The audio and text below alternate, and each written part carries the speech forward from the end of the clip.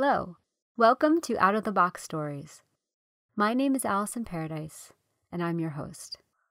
It is my absolute pleasure to be speaking with Chris Murphy today. Chris and I have known each other for over a decade. When we first met in what Chris calls in this podcast, the industry. And what he means by the industry is that group of vendors that support scientific research. When we first met, I worked for a microscope company and Chris worked for a camera company. And then when Migraine Lab started, Chris began working for a company that made a mercury-free light source. And we started working together on mercury-free microscopy. The reason this was such an important topic back then is, and really still is such an important topic, is because many microscopes still use mercury bulbs or metal halide bulbs which contain mercury. And mercury is a highly toxic element, and those bulbs are under pressure and they can explode, which is something you'll hear Chris reference in the podcast. We wanted to bring this idea to a wider audience that there was an alternative to using mercury in microscopes, namely solid-state illuminators or LED illuminators. So during the podcast, you'll hear Chris reference a box that he was selling, and that is the mercury-free light source. He later left that position to work for a microscope company, Leica, where he is now the Life Sciences Market Development Manager. In this interview, you're going to hear us talk about three main things. First, how Chris is involved with Migraine Lab and the incredible contribution that he made to the organization in its early years.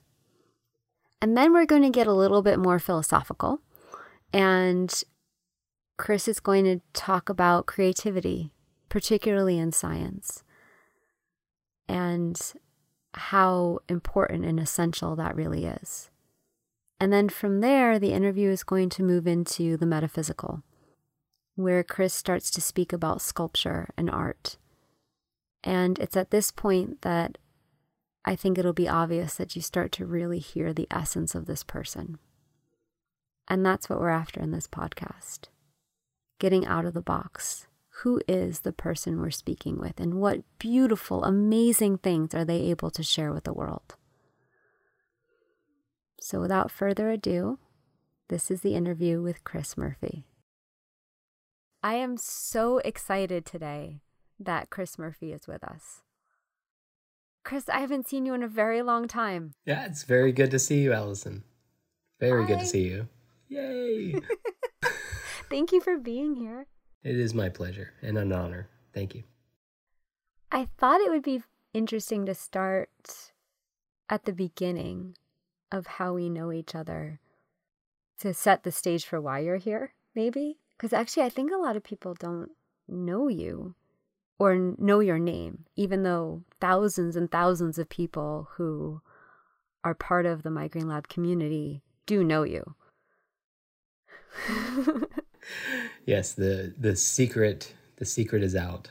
I'm very happy to say that for 12 years, I've been able to know you and experience the way that you disrupt things, and was really excited at the opportunity to do something different with you when I had worked for a company for a little while, and the product itself did not make me very excited.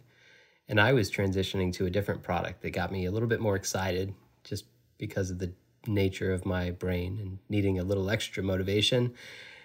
And because that product was very sustainable compared to its alternatives, the synergy between the pivot you took in your career, in your life, and my pivot coalesced in a really fun way that is amazing to see bloom the way it has. You said that so beautifully. For what I would have said, we met and you amplified everything that I was doing.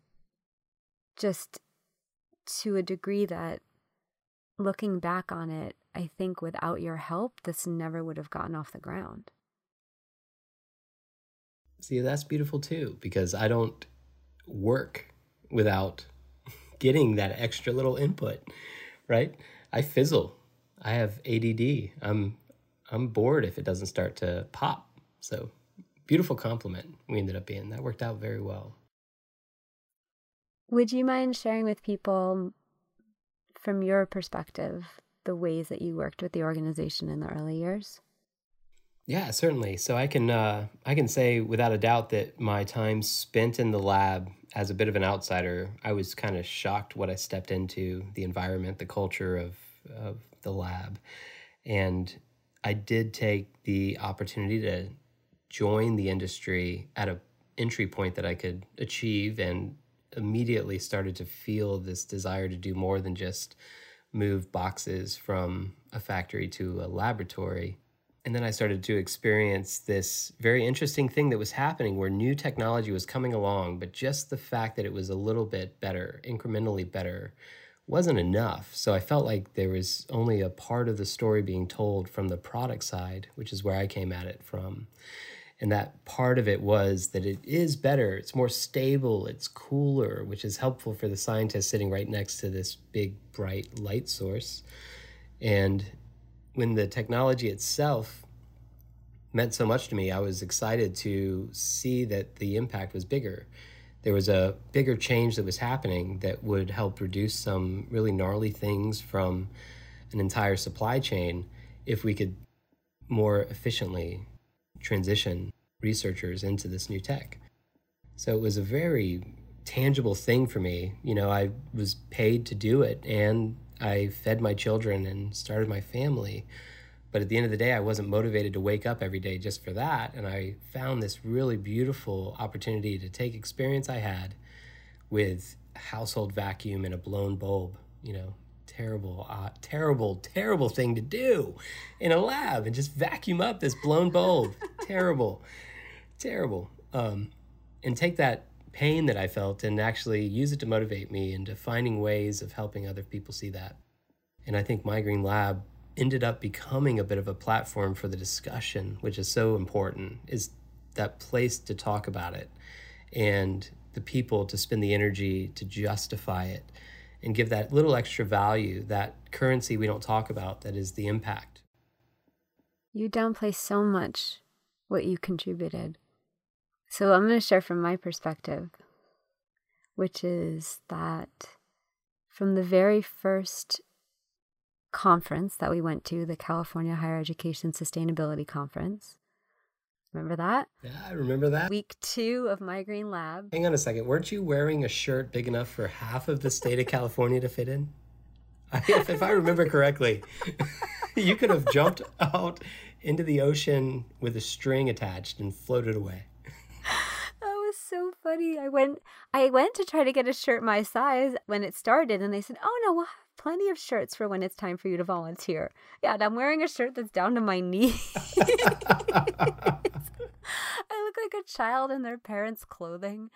And your presence gave me so much courage, because in one of the sessions they were talking about, I don't know if you remember this, they were talking about how much energy labs consume.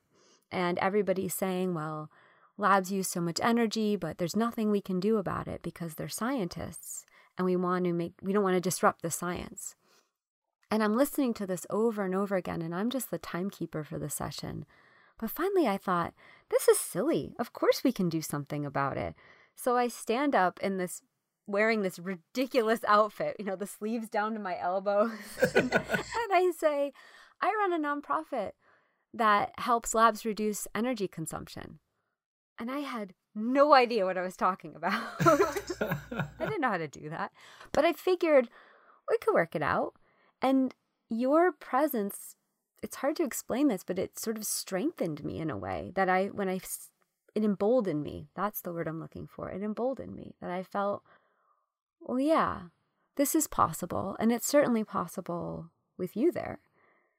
And then you set up all of these talks all over the place for me to come and speak to the reduction of mercury in labs and talk about energy consumption in laboratories. And then every conference we had, that's how, if you're listening, that's how you might know Chris. Because if you ever went to the booth at Cell Bio at neuroscience, even maybe ACS, Chris was the one at the booth. He took time off, PTO, to come and help at the booth. And if you went to the booth, you would know that without him, there's no way that booth would have operated at all. It absolutely needed you. And I'm so grateful, because looking back, I mean what I said. I don't know how this would have gotten off the ground, because I was running, but you were like the wind that lifted me up. That's super kind of you. I think it's funny. I spoke to a few labs that met us at those conferences, like later in my career. Yeah, I've run across them. And they're like, you're so relaxed now. And I'm like, you have no idea how crazy exhausting that was, because the demand wasn't something we had to generate. The people wanted to know and hear and talk to us about it. And it was every extra little bit of energy we had in the end. And we would slump off in the evenings and just sleep for 12 hours. That's so funny. We just wouldn't even speak. We'd just be staring. Good preparation for any other challenges you may have in life. It's true. So true. So this podcast is about breaking the mold of things. And there are two things in particular that have always really impressed me about you, that I thought would be fun to share if you're open to sharing them with other people. Yeah, I will bring my best self if I can. I'm a little scared. Right, I should say, Chris has no idea what I'm going to ask him. This is meant to be as authentic as possible, so there's no preparation here. It's all just in the moment. The first one is something that you referenced just a few minutes ago, which is when you first went into a lab. And that story about how you ended up working in a lab, to me, is triumphant. It's amazing.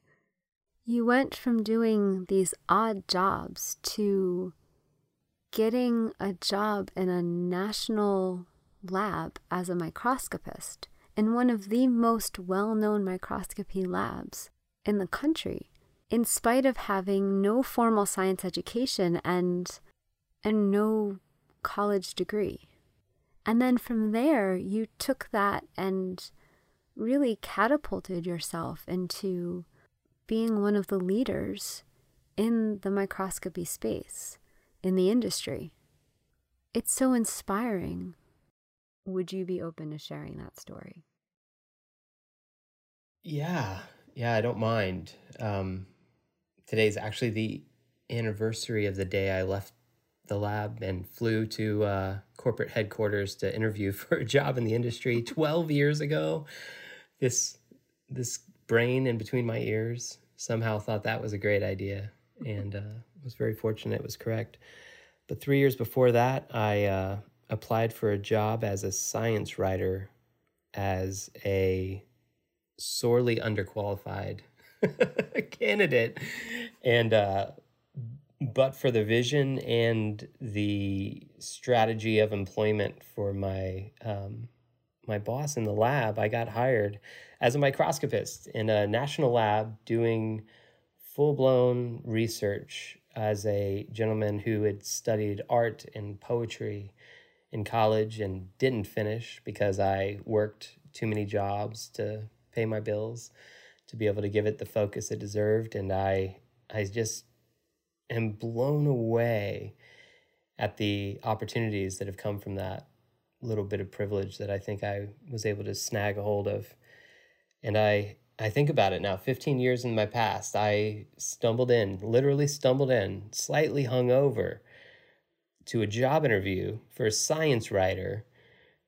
And my long hair, the sunglasses that I used to push my hair back out of my face as I decided to shake this man's hand and ask for a job it's a scene.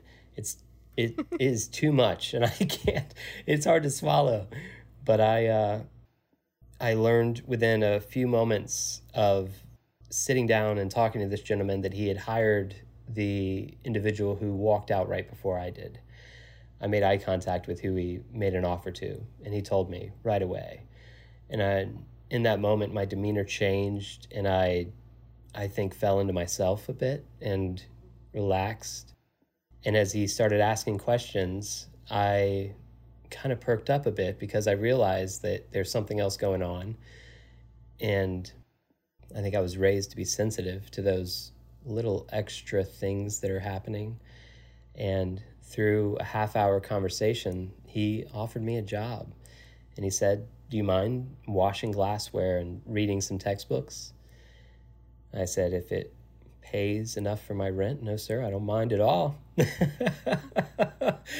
And and I literally just jumped in and was like, all right, great. So I started reading biology books and all these incredible physics books on the optics. Then my brain took to it, and I was able to be quite successful in the lab without a proper scientific training, really because of the team that I was with and the vision for that one person who had the power to hire or deny somebody like me. And what were you doing right before? I had a series of jobs working in either radio or food, waiting tables, making pizzas. I was hired as a dishwasher at a pizza place and had worked up to manager in a few years, and at the time had quit on April 20th, which is I guess 15 years ago recently from us recording here on 4/29. Quit my job at the pizza place to push myself to do something bigger because I had lost a lot of my drive. And my drive is, it's something, if you're aware of your own drive, when it's missing, you're also acutely aware that it's missing. And I couldn't stand it. Like, I was paying rent okay. I had enough money to enjoy a beverage, an adult beverage. I was doing just well enough that I was like, this could last. You could do this forever. But I couldn't get out of bed. I was struggling. And when I found out that it was because of what I was doing with my time, it made it really easy to just cut it off and make a big jump and try ambitiously, aggressively to put myself into a position that had a bit of an impact. Rather than feeding the doctors that save lives, maybe I could try to do something a little bit more on point and get a more direct impact on making the world better. It's really hard for me to articulate the feeling that I have when you talk about this, because it takes so much courage to do what you did. I mean, you talk about it as if it's just nothing, but you completely turned your life around because you recognized that something needed to change, and that is not easy. I think I had a decision that I could make, and it was a very binary decision, and it was that sustain self and exist, think deep thoughts maybe somebody reads one day. As a poet, that was my idea. I'm saving my energy every day because the output is instead these great thoughts that I have, these really beautiful words that I can string together. But that it wasn't enough, actually. Like, it itself, I was like, well, that's as hollow as a hollow man can be. And in the end, I ended up just thinking myself into a conundrum where I had no other choice. And I think that's the corner we should proactively back ourselves into occasionally, because it taps the edge a little bit and says, okay, I hear you, and I don't need you. I'm going to step up. I'm going to excite myself in a way that I haven't been excited in a long time and look out for the shine, because what really was, as soon as my brain was plugged into a path that I could see tangible output from my energy, it isn't comparable to who I was before. And it's a nudge. It's such a small little pivot, I think, for so many people. And it's very easy to forget that it is a personal choice in a dark corner when you don't have a lot of choices. And one good choice ends up feeding the entire beast that is your life in the end. So I was lucky. And there was people that helped me, and there was privilege that, was that wind in my sail for sure, that I've become very, very aware of and appreciative. But my mom always said to put yourself in a position to take advantage of good luck. And in the end, I think that very small difference is the difference. We are splitting hairs between me and parallel universe me, who is still managing a pizza place, hiring and firing high school kids, feeding doctors and lawyers who are doing important things, and going to sleep scribbling a few deep thoughts that don't have the meat on the bones that are really required for what I expect of myself when I'm 99 and on my fourth liver, provided by a pig, thanks to science that somebody else did, because I fed them some kind of tasty pizza. I'm so glad we're in this timeline. Yeah, this timeline, I have to say, as the one experiencing it, this is the timeline to be in. Yes, I think so. The way you talk about being backed into a corner fits really nicely with the imagery for this podcast about being in a box, because that is kind of it. That's when you are aware that you're in one, is when you hit that corner. And then you go, oh, brilliant. Oh, wait, hold on. And if I rock a bit more, I can probably just knock this whole thing over. Knock it right off the shelf. Mm-hmm, right? If you've got the courage, that's what happens. I mean, that's what you did. You hit a corner and you knock that thing right off the shelf. Yeah. Split it wide open. That's right. I think I heard whispers from people outside the box, and they were like, hey, don't worry. Come on. Rock the box. It's gonna be all right. Trademark.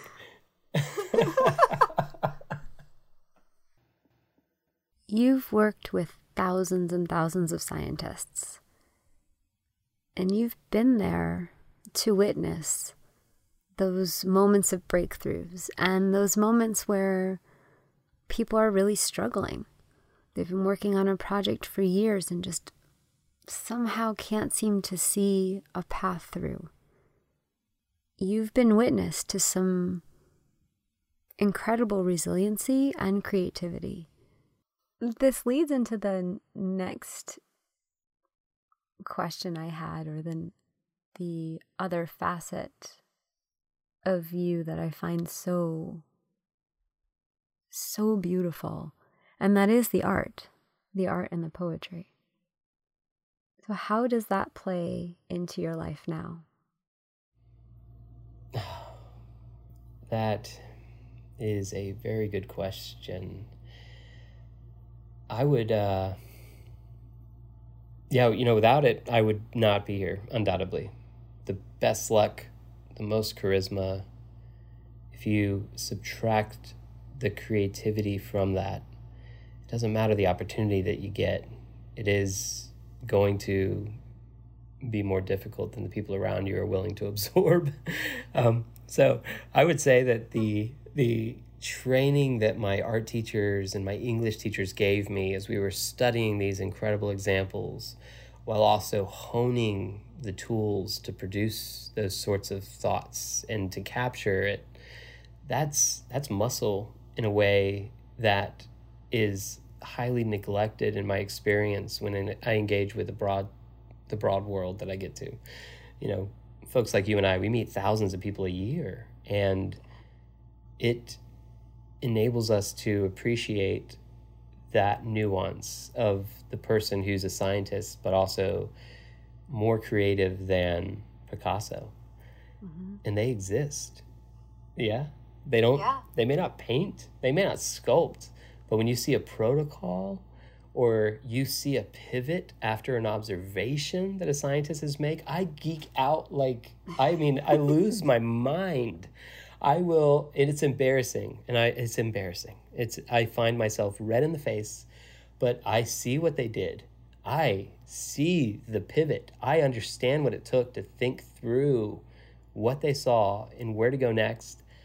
It's one of the best things about our jobs. You go into 1,000 labs a year and you talk to these people, and then sometimes we get the pleasure of multiple years of experiencing their research, their triumphs. We help them overcome something, right? Sometimes they think an insanely awesome pivot, and I am in the immediate throes of this young man of myself studying art, and it's the same part of my brain that's excited, the same little bit of me that's like engaged and turned on is fully plugged in, and it has nothing to do with mitochondria being the powerhouse of the cell or chlorophyll being a bit boring to learn in school, but it had everything to do with this human being very faithfully observing the reaction to some stimulus, having their idea of what would happen be wrong, right? Wrong. Mm-hmm. Bold-faced wrong. And instead of crying, which I could easily do, or giving up or pivoting or falsifying data, all of those pressures aside, they chose a creative approach that enabled them to move forward in a way that, in my experience, these people are very successful. They publish astounding publications. That's me. Like that's who I was raised to be. And granted, I can't write out the formula for certain types of chemical reactions, but I can look at the data with the best of them and see a path forward that is unique, innovative, and with that brain applied to science, we get discoveries, we get cures. It's great. So it's about balance to me. The concept of a Renaissance man was super cool as a kid. I think I blame Danny DeVito. Oh God, this is a weird. What?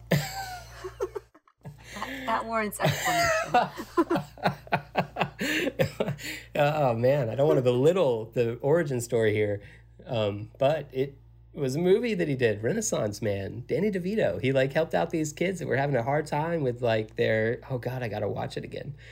It was fantastic. It was like the kids in basic training that couldn't pass the paper test, and he was helping them, and he did it through Shakespeare and this concept of like really broadening the way they appreciate the brain they have as an approach to overcoming an academic challenge, right? It's a small thing, but it was impactful because of the age I was, and I think at the time, I think I was allowed to start drinking Coca-Cola, so I had probably a little caffeine high as I was watching it, and I took it to heart because I was like, wow, I am who I am, and I am struggling in school.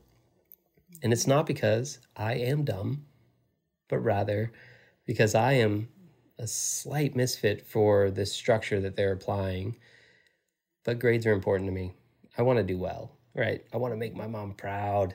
So I was able to leverage Danny DeVito as this instructor in this movie and looked into it and found that, Da Vinci and me, we have a lot in common.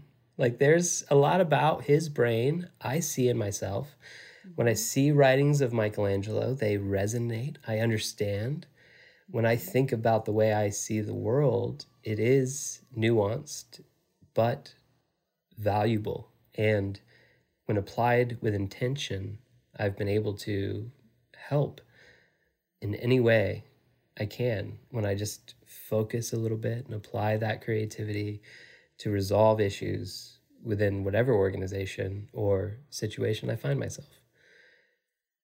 And that's muscle that was built by art teachers talking about thin, thick, light, dark lines, shadows, the way they cast, talking about your eye and how important your eye is to what you produce as an artist.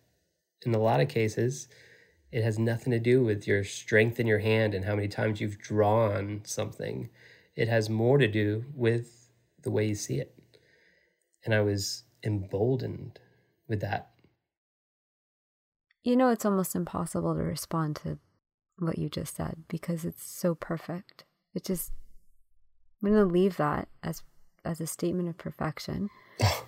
And I'm going to ask some questions about, I have two questions. First, what about Da Vinci and Michelangelo do you see in yourself? We'll start with that one. So from, Michelangelo handing him a stone that, several sculptors said they wouldn't take it. Mm-hmm. Like, that attitude is powerful to me. That, you know what? It isn't just that I'm going to make an amazing sculpture. I'm going to do it out of something you said couldn't be sculpted, right? That is crazy. Plus, it was my favorite Ninja Turtle. I completely was sucked in by the Ninja Turtles and then bloomed within my understanding of the actual person. Was good at one thing, and he did that one thing really well. And I think we would have a different appreciation for Da Vinci if he did apply his brain in a modern society's focused, get in this spot, do this role, do it exactly how we tell you. He will have been great. I believe that. Intelligence is a powerful thing. But we wouldn't know him. We wouldn't say Da Vinci. It wouldn't sit in the same way in our minds if he ultimately allowed himself to be shuffled into some generic role.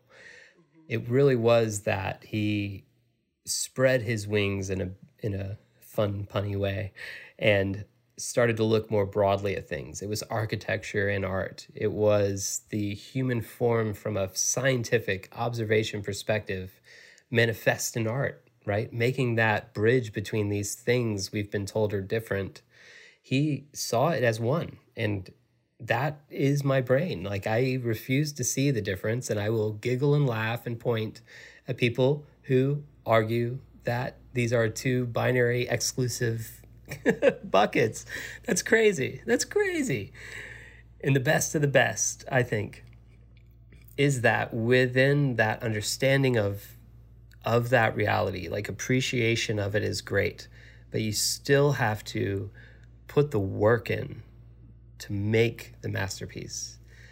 And I think that a lot of people that tiptoe the line into these deep, deep thoughts about these things, there's another little corner that you accidentally back into about whether or not it matters for everyone, whether it's just something you go through in a process that makes you into who you are going to be, which is okay, but it's significantly different than applying yourself to society and to humankind in a way that would have that echo and that resonance that I think is really, really exciting and motivates me.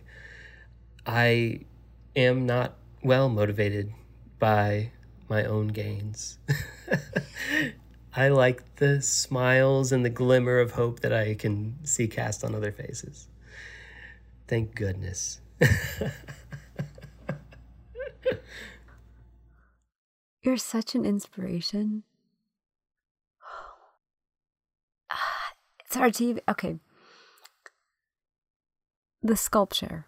Going back to the sculpture, you had mentioned that you find that same beauty in a protocol that gets shifted as you do when you're sculpting something. And I would love to hear you talk about a sculpture that went through that shift for you. Like, hearing you describe when you're creating something. What is that like for you? Oh, that is fantastic. That is such a good question, right? I think it's easier to see it in a science lab, right?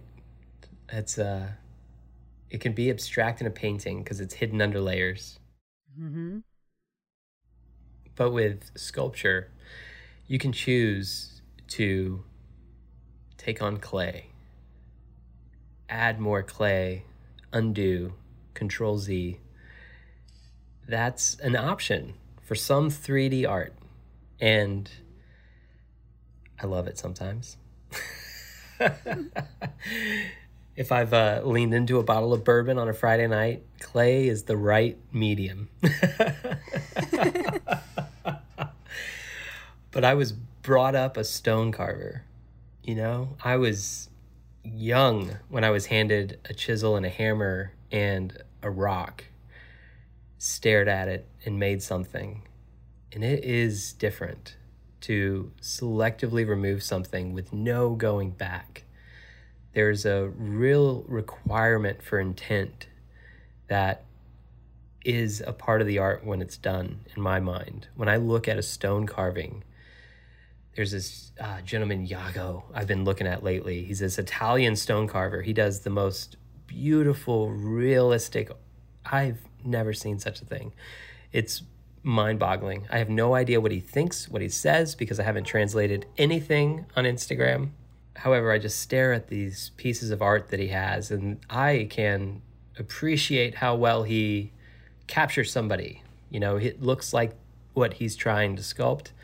I have always taken a surrealist approach, in which case you're carving and making choices in the moment. And that's very difficult. That's much more of a faith in your on-the-fly creativity. So that was muscle that I built forever. Like I've been, from the get-go, I was always doing these surrealist pieces of art. So I've got this, actually it's sitting behind me, this Brazilian sculpture, it's Brazilian soapstone that was the most affordable stone I could buy in high school. You know, poor white boy, had to get what I could afford. What you sacrifice in that quality is actually these incredible mineral faults that go through it, these sandy bits. So the stone literally was collapsing under my idea. I was carving, and there was delineated parts that were just flopping off, these parallel sheets. So I don't know if any geologists are listening, but this stone is not what you want to carve.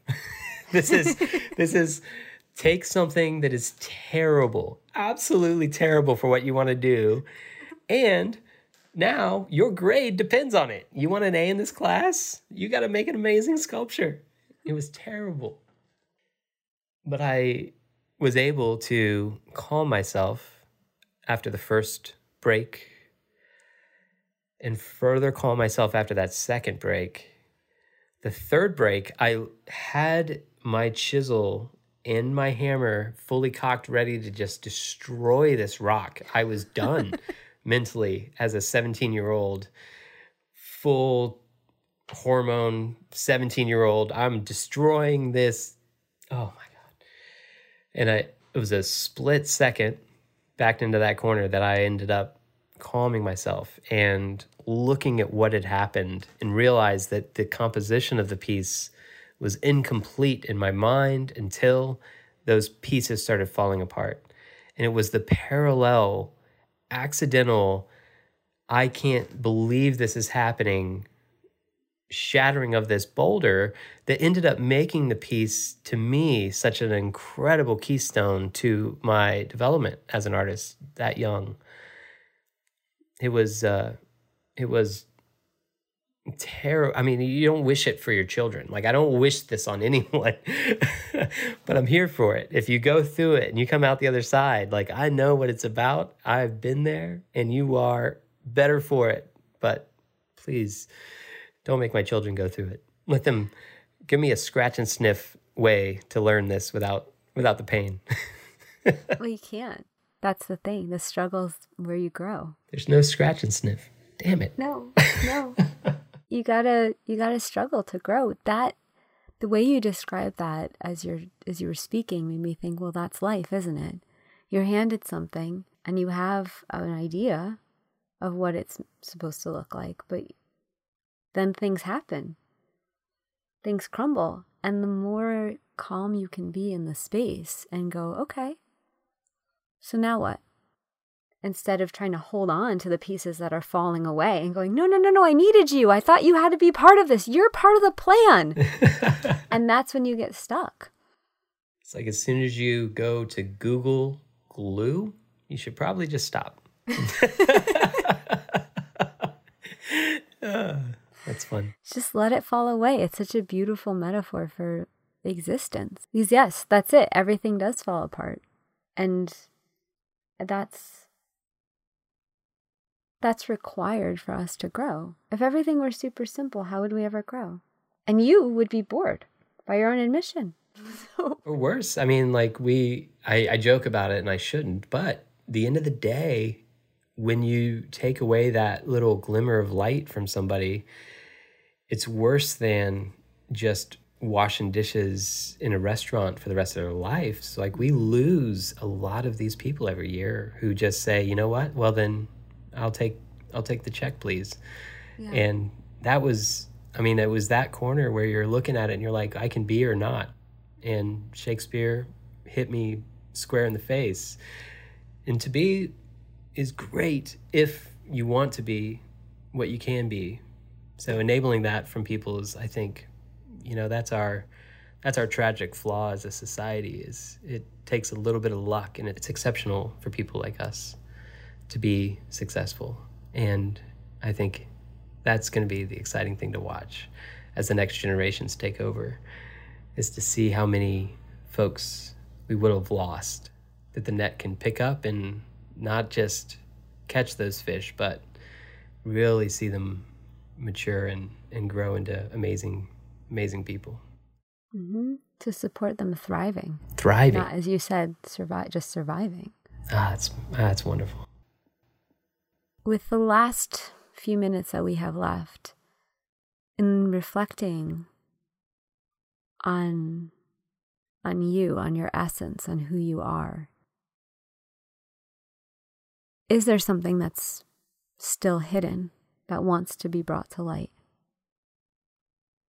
Oh my goodness gracious. Oh, that is a good question. That is a good question. I think these things of me I have selectively shared with people, and everybody got a little bit of something, a little bit here, a little bit there. These are things I thought were the parts of me that became, I don't know, it's a category I would describe as in spite of, right? I was successful in spite of these things, and these things are a core part of me. So rather than digesting and understanding the impact of these things and how they've made me successful and telling that story for myself, I think I've spent my career slipping through and looking for everybody to just, that one right person who's going to give me a chance to do well, in spite of the fact that I have this very unique background. And as I've gotten deeply, thankfully, I work for a company that takes diversity and inclusion very seriously. And they want to have a conversation around what privilege looks like and how it manifests in your career. All of those things have made me realize, first, like, I am fortunate, I am lucky. All these things that have happened at a time where I could do what I did, right? 10 years earlier, 10 years later, it's a completely different situation. Mm-hmm. There's a very short lens of time on company cultures. And I honestly believe that for the first time, that box could be opened a bit and shining a bit of light on myself and appreciation for these weird nuances would inspire employers, upper management folks to make unique choices when they're looking at filling roles, right? It's easy, I think, to plug in an algorithm that says if they don't have these boxes checked, kick it out. I want to look at the top 5. Mm-hmm. I think that's dangerous because I'm in that 95% that you'll never see if you're waiting to see that college degree checkbox. And even further, I have made great impacts on every organization I've been in. So it's not a charity thing. We're talking about giving equal opportunity to a unique input into your organization. And that's a big pivot for me. It doesn't seem like it, but I've spent my whole life actually working the other way, talking to individuals, saying, raise your hand, try hard. That has been exhausting.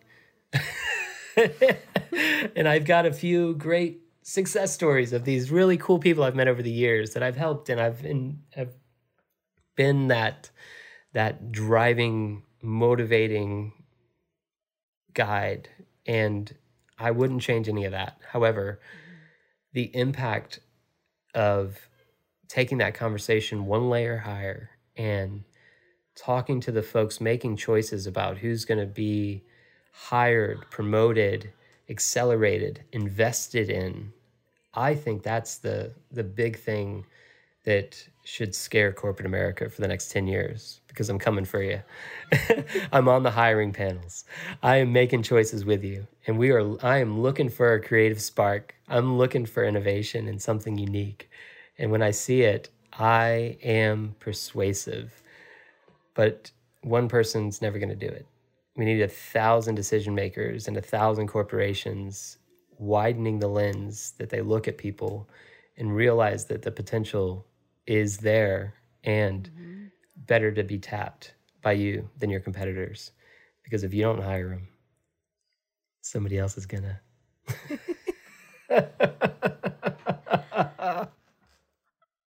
I didn't realize you were doing this, and it's from this perspective so meaningful, because it's also you owning that part of you and not denying it anymore.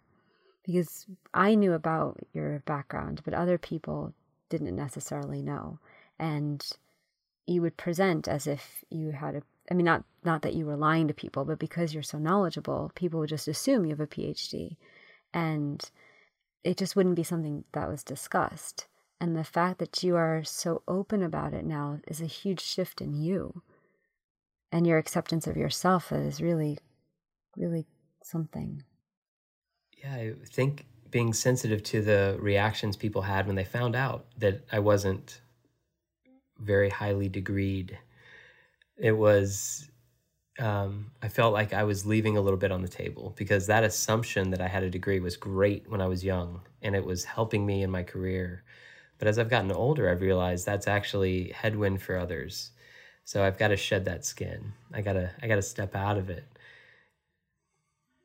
Every moment you're exemplifying that idea of, okay, this is uncomfortable, but I need to make a change and I'm going to do something different. Thank you. Thank you for being on this and for sharing your story. I told you it was an honor. I meant it. It's an honor for me to speak with you. Okay, then. It's like, I don't know how to end that. I'm going to call my therapist and cancel this week's session and say, I took care of it. It's all good. Actually, next week, I'm good. I'll see you late May. Just kidding, kids. See your therapist. This is very powerful and very meaningful. Thank you. Yeah, it's my pleasure, Allison. Thanks for being you. Thank you. I try every day. That's the best. What was our trademark about the box? We were trying to knock the box. What did we say? There was something clever.